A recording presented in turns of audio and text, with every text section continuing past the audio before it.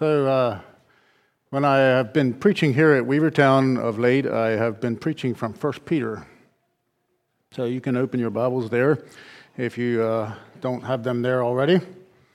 I've entitled the sermon today, Living Like You're Born Again. Now, where we are in 1 Peter is this.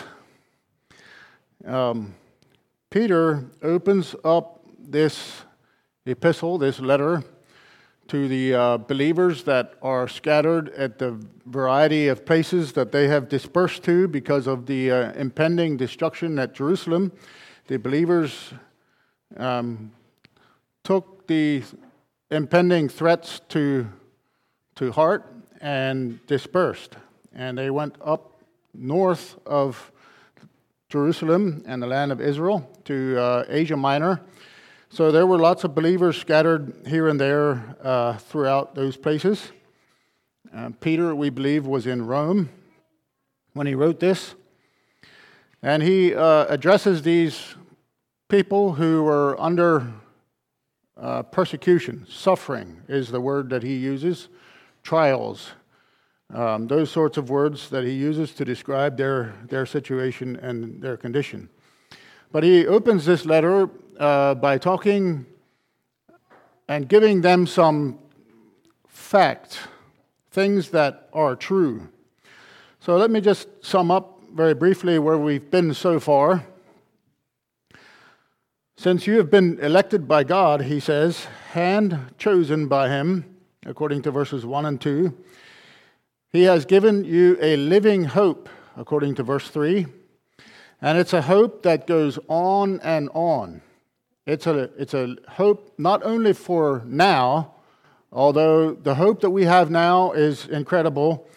It is only a foretaste of the eternal inheritance that will be given to us in the future when we get to heaven. It's an incorruptible inheritance. And even though we suffer here on earth, the suffering is temporary.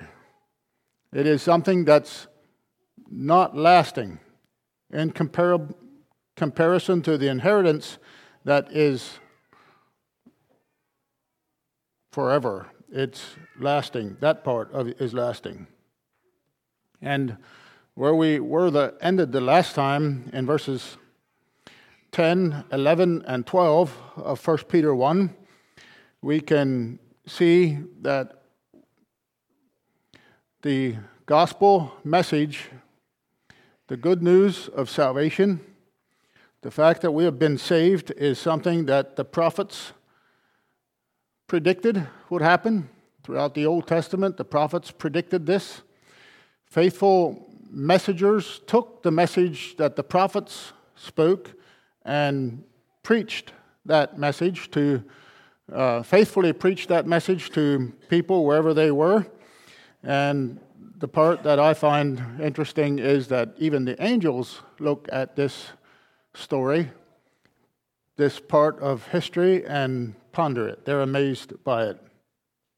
So those are foundational principles of theology for our theology that Peter lays out for us as readers, as hearers of what he wrote so long ago, and is immortalized here in Scripture. Now, when we get to verse 13, where we are this morning, where we find ourselves at the beginning of the service here at the sermon, there's a shift. And I want you to notice in verse 13, he begins with the word wherefore.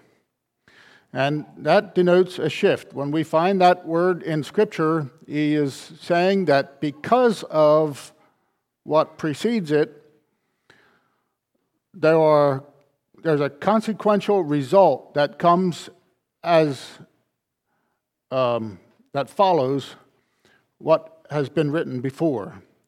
The word therefore and the word wherefore are probably pretty much interchangeable, and that's how he begins this passage. Therefore. Now, I this week came across the story of Robert Louis Stevenson, who was a favorite author. Some of you maybe recognize the name. And he was he writes a story of short stories, as well as longer stories, but he writes this little short story of how he grew up in Scotland. And as a boy, he was living along one of the main streets in town, and on a particular evening, he was looking out the window, and this being before the days of electricity, for example, now the street lights come on by themselves. At that time, of course, they didn't have electricity, so there were actual people who were employed by the town to light the lamps. Like I said, a little bit different than today.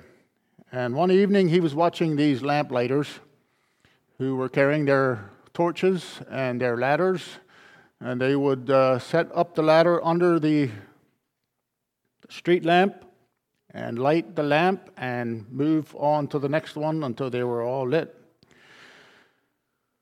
And young Robert Louis Stevenson said to his mom and dad, he said, "Look," he said, "the lamplighters are punching out the darkness." That's a little bit of a great visual, I think. It's a visual for maybe our lives. How do we go about? How do we live in the dark world that we are in? And it is a dark world that we live, in which we live. How do we punch out the darkness? How do we live in this dark world of ours? What does it mean to live as if we're born again? So I've taken the approach to this study so far pretty much on a verse-by-verse basis, moving our way through the first chapter here, and I can intend to continue that today.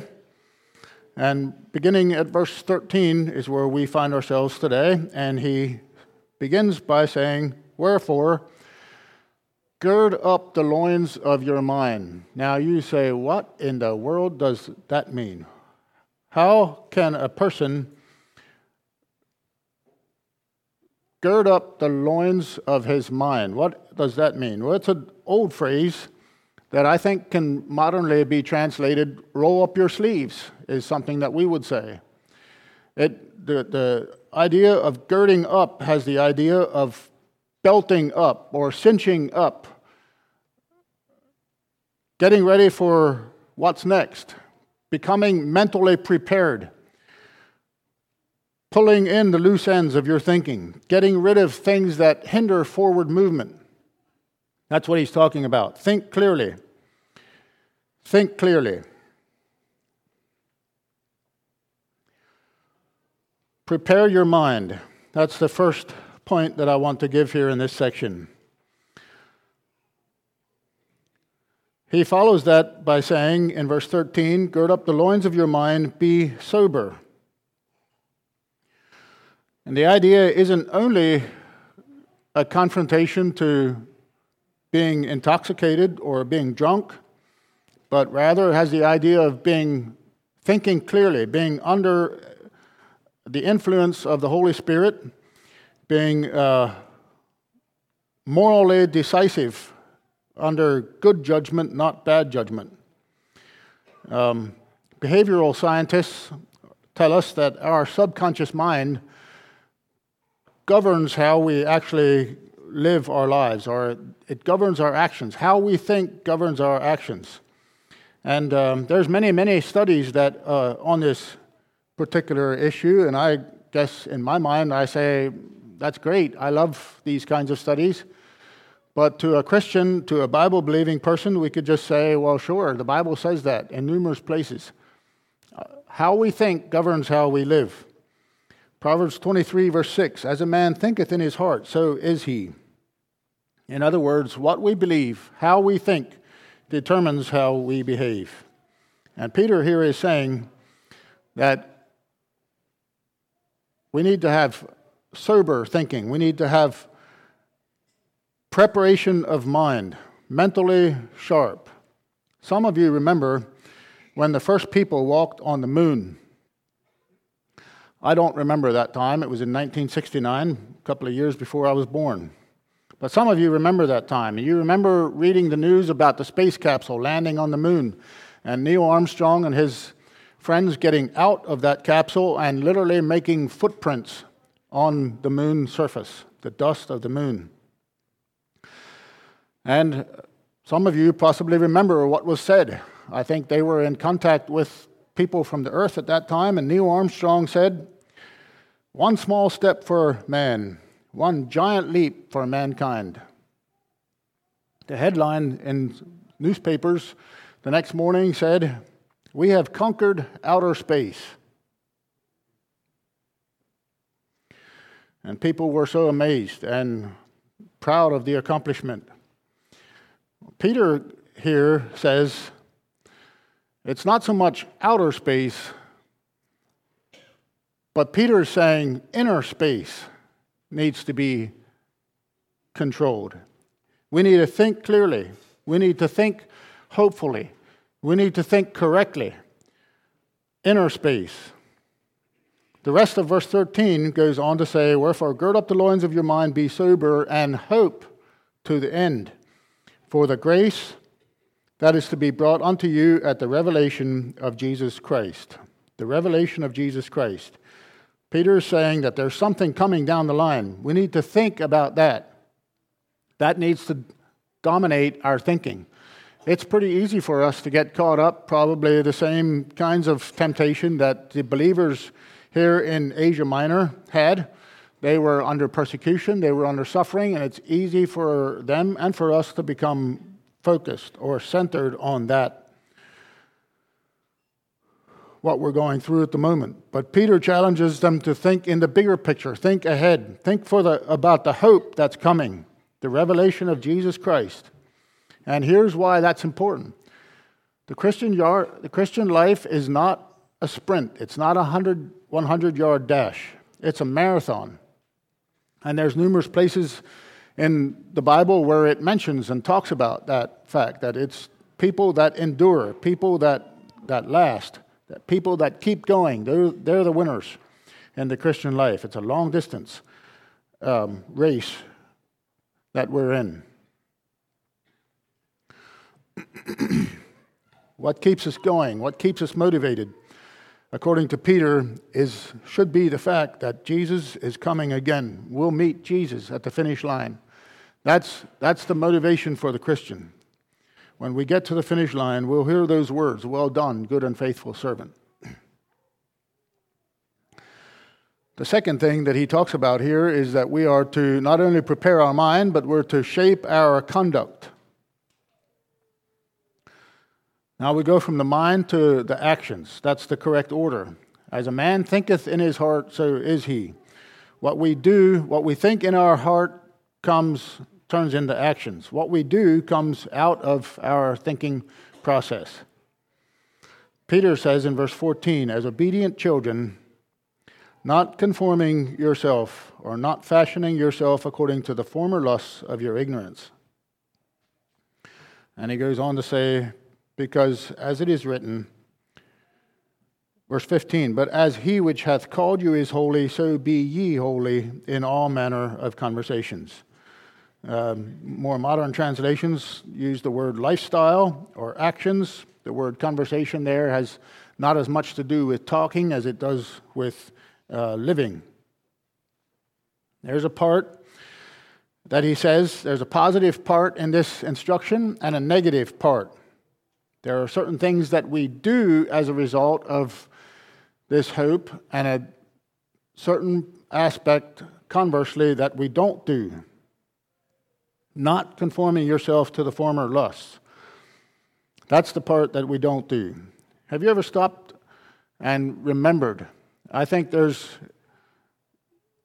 many in our midst. Many have, maybe you were older when you came to the Lord, and you have a greater appreciation and understanding of this fact than perhaps I do.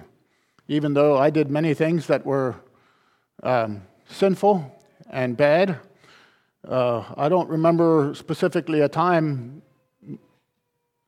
not thinking that I would not follow Christ or not wanting to follow Christ not wanting to be a Christian, or, as a younger person, I had that motivation and that desire.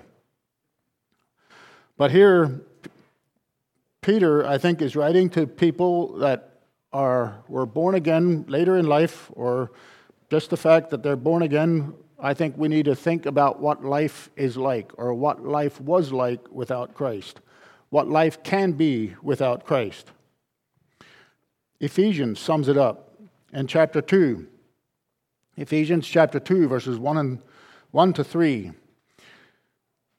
Paul writing here, "And you he made alive, who were dead in trespasses and sins, in which you once walked according to the course of the world, according to the prince of the power of the air, the Spirit, who now works in the sons of disobedience, among whom also we all once conducted ourselves in the lust of the flesh, fulfilling the desires of the flesh and of the mind, and were by nature children of wrath, just as others." That's a description of all of us without Christ. Regardless of when we accepted Christ, regardless of how we came to the Lord, that's a picture of life without Him. And Peter captures that same idea, and he says that without Christ, we fulfill the lusts of the flesh. And that's what we're not to do. That's the negative part of that. In the passage here, verse 14, he says, "We did it in our ignorance." I don't know for sure what can be said about that, but I think there's something, sin can become a very blinding thing. And when we're in sin, we tend to make excuses for ourselves. When we're not thinking correctly, it can easily turn into ignorance, darkness, or unawareness. 1 Peter 1:14. "You didn't know what you were doing," would be another paraphrase. You didn't know any better.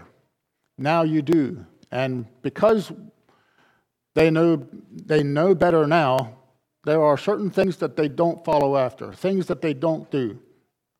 There are people that we used to hang out with, now we don't. There are things that are just not good for us anymore. There are internet sites that we used to visit, but now we have no business occupying that space. There are books that we used to read, now we leave them alone. And the word know, N-O, is very much a spiritual word. And it's something that as Christians needs to be a regular part of our lives. We say no to the things of the past. We say no to the lusts of our flesh. But that's not enough. That in and of itself is not enough. Just turning from sin, turning from things is not enough. We need to conversely say yes to God. Look at verse 14. It says, "Obedient children." I love that phrase. It talks about the fact that there is a Father who is in charge of our lives. We say yes to the Father. As obedient children, He's connecting us with our Heavenly Father. I love that. We're to be children who are obedient. Verse 15, "But as He which hath called you is holy, so be ye holy in all your conduct." Holy. Be holy. That's the command. Holiness. That's a word that we hear a lot in our songs. We hear it as we read Scripture. We hear it in our teaching. But frankly, it's a very churchy word. It's a word that perhaps we don't understand as well as we should. Holiness. Holiness is a reflection, according to this passage. It's a reflection, a family resemblance. As He which hath called you is holy, so be ye holy in all manner of conduct. We should emulate the Father. We should look like our Father.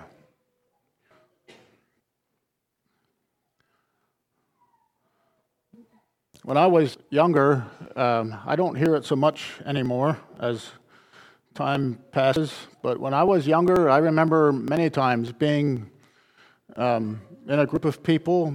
Perhaps they were strangers to me, but people would look at or introduce themselves to me, and they would realize that I was Wilmer's son. Occasionally, they would make mention of my grandfather. If it was an older person, I discovered as a young person that there was a certain standard that was placed on me.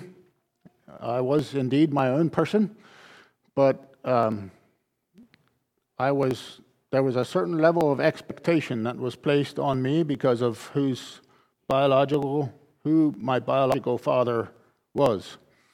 And that is true spiritually as well. It's true spiritually for all of us.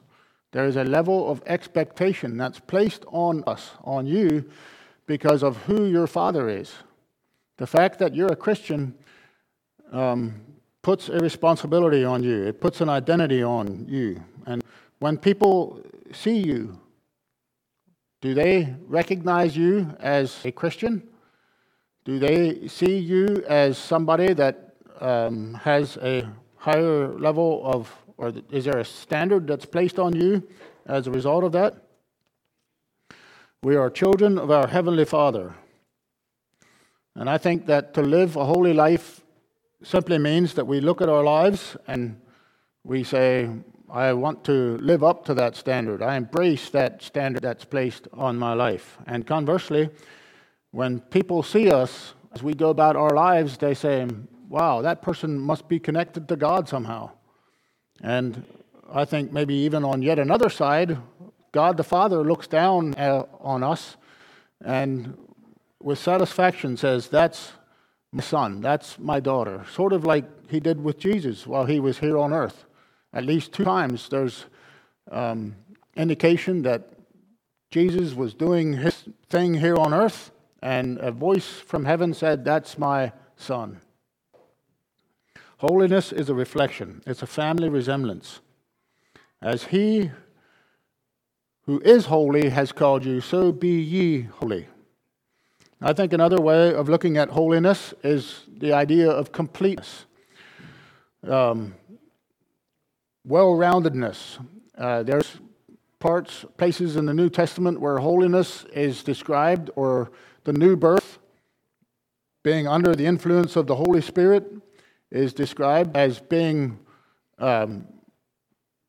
perfect or mature is the word that's often used in that same thing. There is a wholeness that comes as a result of being holy. Completeness. I think the closer we follow God, the more we pursue God, the more we become a complete package. The more our life becomes a complete package. When we pursue Him, we start emulating Him.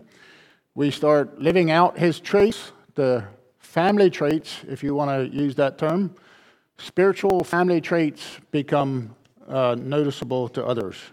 And people can look at us maybe sort of like in my stage of life now. Sometimes I'm at places where my children's friends are around perhaps, and I look at that person and they say, they kind of remind me of someone else, and I can almost attach them to their parents because I see their actions.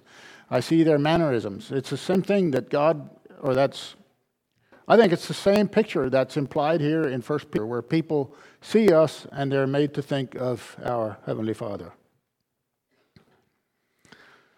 The third thing we see here in this section is the idea of focusing your will.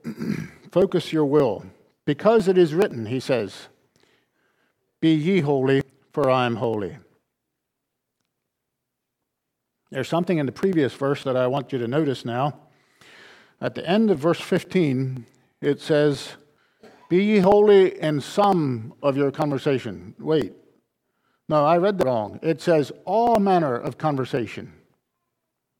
All manner of conversation. That means all of it. And I just, to be sure, I looked at the Greek word for all, and it means all. That's a very big responsibility. Be holy in all manner of conversation, all manner of life. The Phillips translation says, in every department of your life.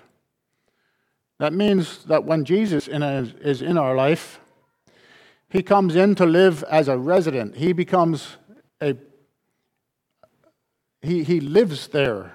He is not a tourist. For example, in our guest house, we have renters, and even though we give them the keyless entry code, they can come into the house. There are still rooms in our guest house that are locked. They don't have access to certain places in the house because we just don't think it's necessary for them to be there. But that's not how it is in our hearts. When Jesus comes in, he wants the keys to the entire house. There are no places that should be off limits. There should be no locked doors in a heart. When we receive Christ in our lives, he lives there. He is not a tourist. He is not a renter. He wants access to the entirety of the house. All your conduct. Not some of it, not most of it. All of it. That means it is God when I wake up. It is God in the shower. It is God at the breakfast table. It is God in the car. It is God in the office. It is God at the job site. It is God in the classroom. It is God in the meeting room. It is God in the bedroom. All of our conduct.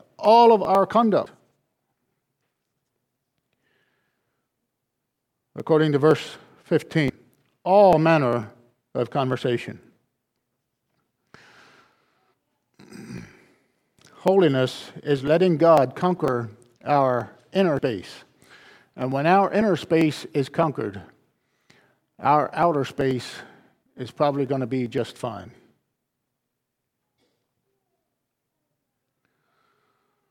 Focus your will. I want to also call attention to the first words of verse 18. The first words in the King James Version, for as much as ye know. Some of the other translations just use the word knowing. Knowledge, knowing. He talks about this a little bit earlier when he makes mention of the fact that we should be aware of the hope that's coming, the impending judgment. And I think that word has the idea of correction. So we shouldn't be bogged down in the things that are going on around us. God is going to bring a correction to all of those things.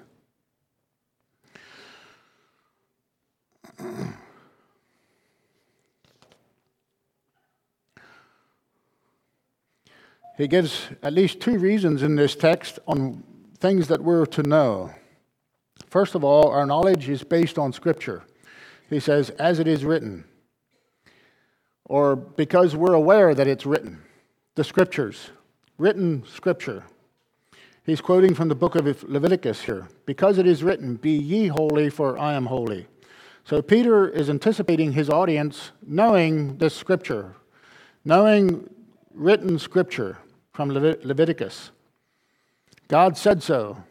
That's why we do it. That's why we live different lives. That's why we live lives that are focused on Him, under His power, under His control. Why do we do that? Peter says, because God said so in his book. That phrase, it is written, is found at least 80 times in the Bible, and coincidentally, most of it is in the New Testament referring to the Old Testament. I think that's something that's interesting. Secondly, we focus our will by basing it on the future. I already alluded to that. It's based on the fact that God is going to bring correction to the situation. The situation as we have it now is not the finished product. God is going to bring correction to it. There's a day coming, a day of judgment, a day of correction.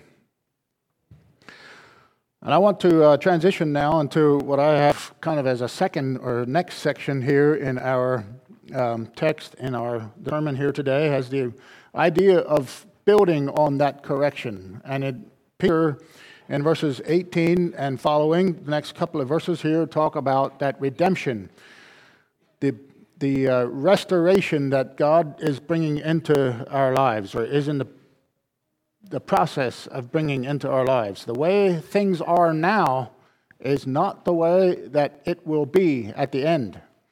Those of us that are in any kind of difficulty, it's easy for us to focus on what is now. Peter is calling us to looking beyond that, looking to the redemption.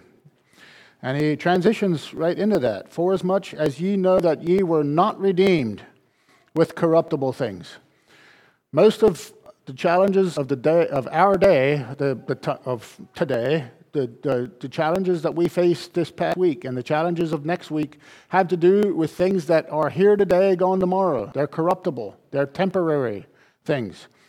Peter says that our redemption is not based on things that are temporary. And he says it's based on a bigger picture than that. Not things like silver and gold. Even things that are very important in our lives here today don't hold a candle to the riches in Christ Jesus. Redemption. Redemption infers value. The word redemption, as it's used in Scripture and even in our language, implies that there's some sort of value that's placed on, maybe even just intrinsic value.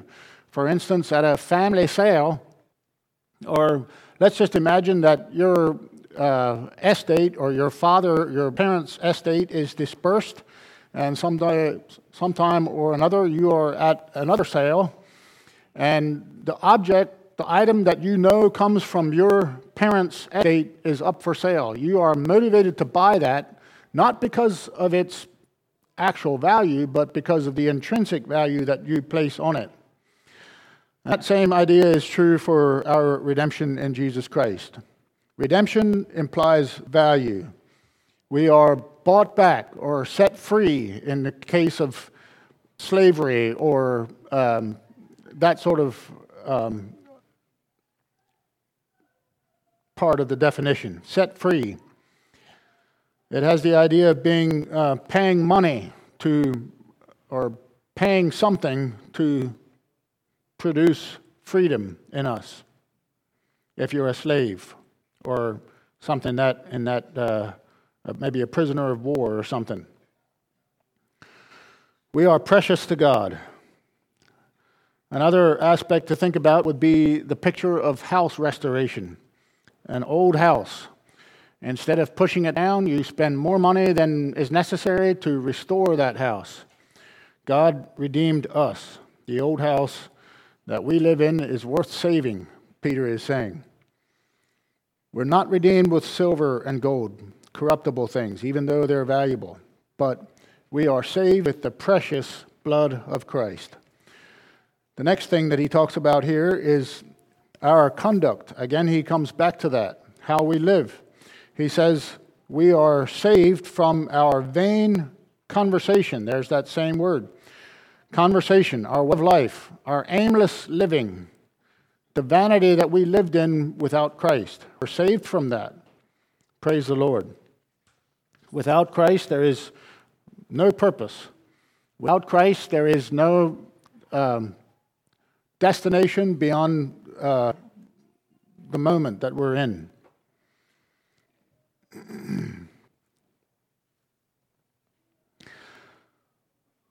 We see here in the text in verse 19 that we're saved with the precious blood of Jesus Christ. The price is Jesus' blood. Our value comes from the fact that we're loved by God. Not because of what we owe, it's not things like silver and gold and our holdings, but we're saved with the precious blood of Jesus Christ. What did it cost? The price tag that God placed on us was the blood of Jesus Christ. And why does he say that that price was precious? Why was the blood of Jesus Christ precious? Because there was no other. There is no other Son. He is the only begotten Son, the Bible tells us. There is no other way. He is the only way. His blood is the only way for us to get to heaven, to get into that right standing. Jesus Christ is the only person who never sinned. He is the only person who lived a perfect life. He never committed a sin. Notice what it says, without blemish and without spot. I think those are two different things. I think blemish is something that we are born with. Spot is something that comes on us. For example, if you're wearing a piece of clothing that has a blemish, it would be something that was inherent to the fabric before it was made.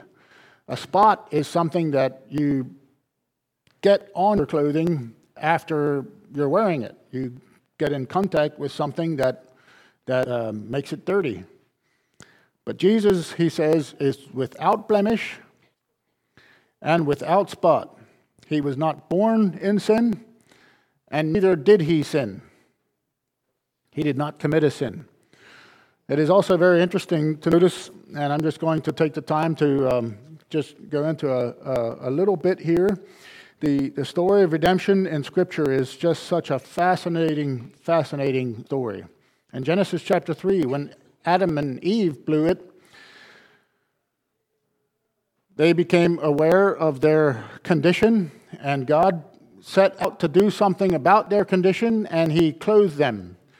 Now, the text doesn't tell us, but I like to imagine that it was the skin of, it was the skin of an animal, but it was perhaps the skin of sheep or a lamb.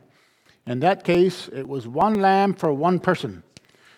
The skin of the lamb became the covering for Adam and Eve. And as time went on in Exodus, there was time for the deliverance for the children of Israel from Egypt, and there was the institution of the Passover, and God commanded them to take a lamb, to have it under observation in their house, to take the blood of that lamb after it was killed and put it on the lintels and on the doorpost, and the lamb became a redemption for one family.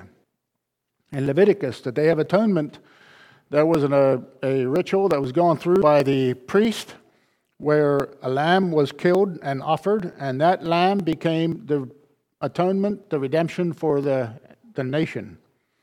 But in John chapter 1, verse 29, John is preaching and doing his work there along the Jordan River, and Jesus comes onto the scene, and John says, "Behold, the Lamb of God, which takes away the sin of the world."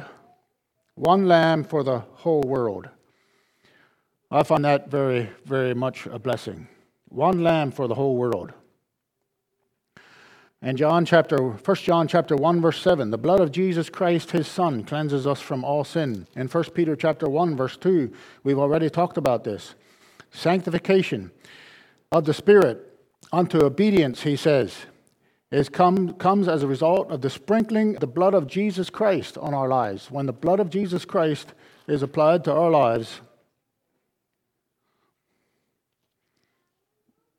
the sin stains can be removed.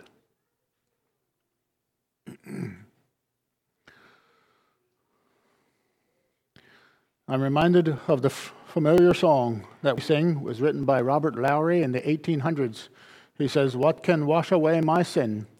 Nothing but the blood of Jesus. What can make me whole again? Nothing but the blood of Jesus." That's the price. In verse 20, we have the fourth factor, and that is the result of God's foreknowledge. And we've talked about this in another sermon from 1 Peter chapter 1, verse 2. And we have the same idea again, God's foreknowledge. Jesus was foreordained is the word that the King James Version uses. Other passages or other translations would say that Jesus was predestined to die. That means that God, in his knowledge, God knows everything. I can't imagine that. But God knows everything. And as a result of that knowledge, he designed redemption. It's easy for us sometimes to stoop to the fact of, or to the thinking that, okay, the world was created. We're amazed at the power of God in creation. And then it seems to us as if God lost control somehow, and Adam and Eve sinned, and God looked at it and said, they blew it. I have to come up with plan B. That's not how it was. The Bible indicates that God in his foreknowledge knew all of that. Again, mind-blowing. Revelation says that Jesus was the Lamb that was slain from the foundation of the world. I can't understand that, but it was always God's plan. Redemption was always in the plan of God. And then there is, I think, verse 21 says that our part in this is believing. Notice verse 21, who by him, that is, by Jesus, we believe in God. Jesus was raised up from the dead and was exalted. God gave him glory. And our faith and hope comes as a result of that. I don't think I'm going to take the time to talk about that further.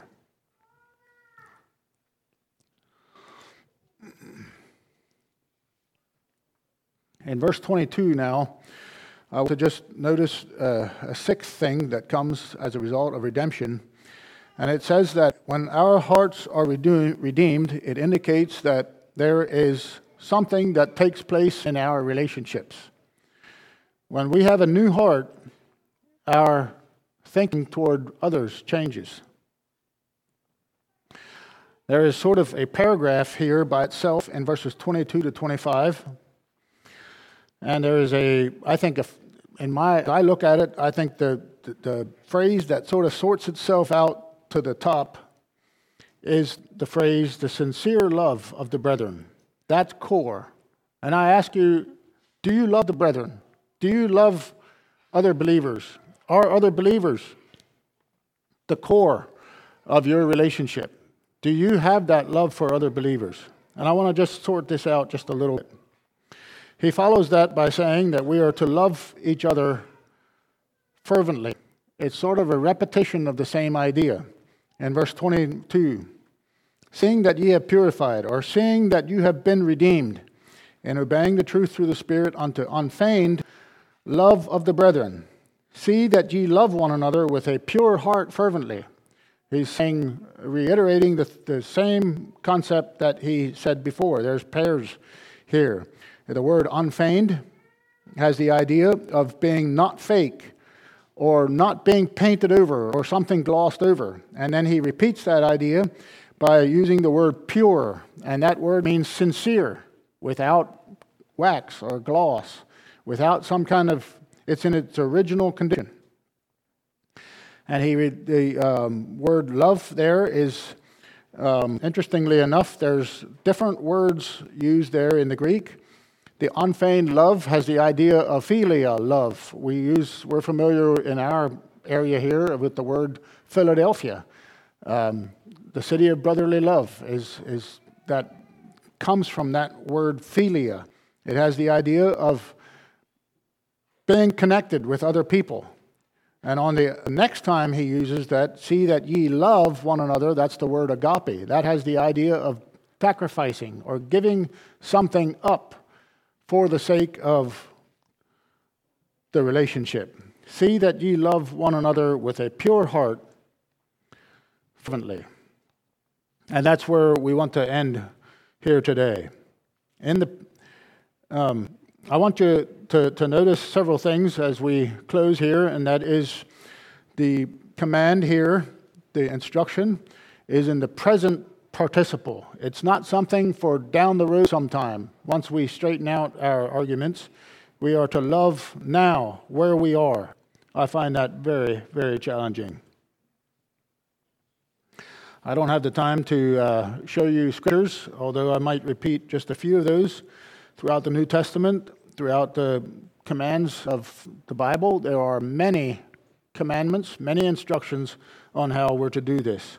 Jesus said, "A new command I give you, that ye love one another. By this shall all men know that ye are my disciples, if ye have love one for another." That's a powerful statement and something that I have much to learn about. The principle is that salvation, redemption, affects our relationships. When we have a new heart, we have a new relationships with other people. Our salvation should affect every area of our lives. Hudson Taylor put it this way. He said, if your father, your mother, your sister, or your brother, he said, even if your cat or dog does not realize or is not happier because you are a Christian, Hudson Taylor says, maybe you're not a Christian. Those are not the words of Scripture, but I find myself agreeing with that. If the people around you cannot tell, maybe it's time to do a check. See that ye love one another with a pure heart, fervently. The last aspect that I want to point out here is the aspect, the numerous references here in this passage to family. And I find this very interesting. Notice in verse 21, he talks about loving our brethren. Person you're sitting beside here in these pews this morning is a family member. The person that I interact with, many times I need to be reminded it's a family member. And they say, blood runs thick. Even though we maybe have disagreements or arguments, at the end of the day, that blood produces loyalty one to another.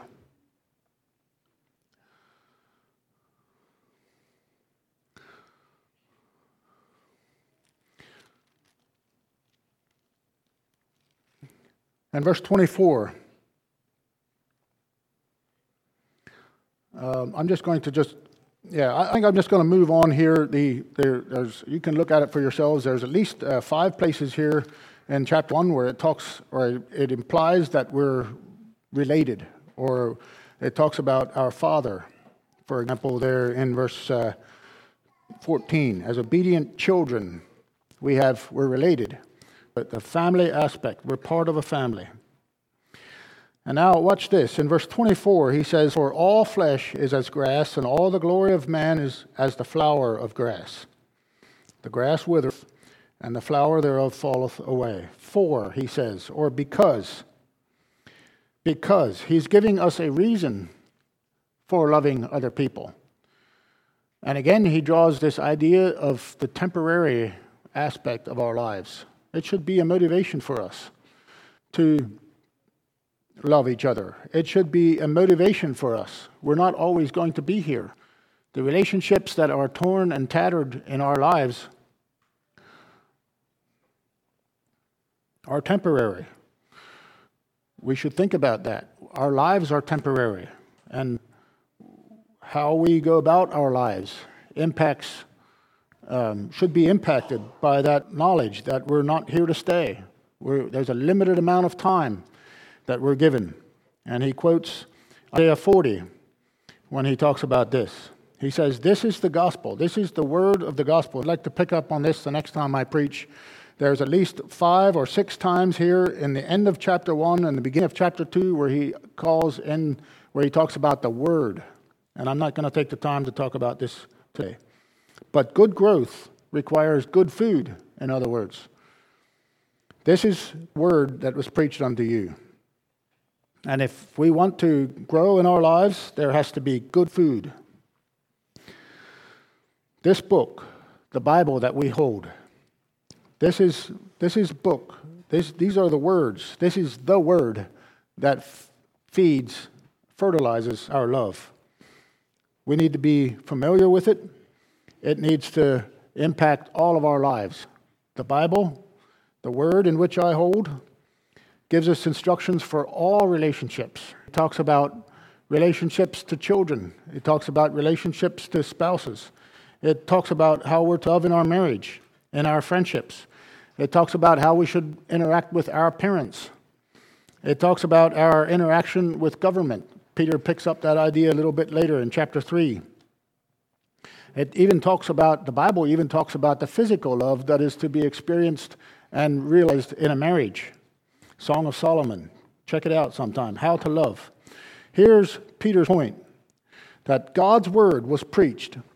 He was proclaiming that word to them. It gave them life And it's God's word today that brings us life. He says it's an incorruptible seed. It is something that is going to have effect. It's an eternal seed. It's an imperishable seed. The seed that he's talking about was planted in our hearts. It is germinating. It is making a difference in our lives, and it's important for us to yield to that. I want to just close now by reading verses 22 to 25, and then we'll come to prayer. 1 Peter chapter 1, verse 22. Seeing ye have purified souls in obeying the truth through the Spirit unto unfeigned love of the brethren, see that ye love one another with a pure heart fervently, being born again, not of corruptible seed, but of incorruptible, by the word of God, which liveth and abideth forever. For all flesh is as grass, and all the glory of man is as the flower of grass. Grass withereth, and the flower thereof falleth away. But the word of the Lord endureth forever. And this is the word which by the gospel is preached unto you. If you're able, I invite you to kneel as we pray.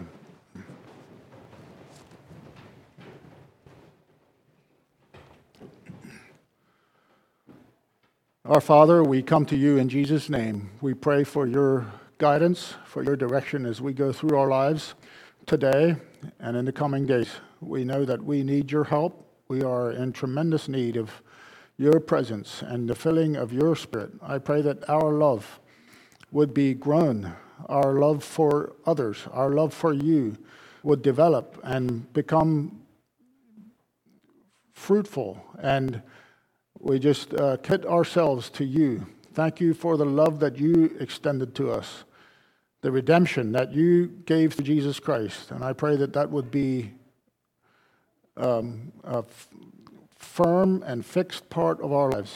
And as we go about our lives, I pray that our relationships and the things that we deal with in our lives would be impacted, first of all, by that relationship that we have with you, our Savior and our Redeemer. I pray this all through Christ. Amen.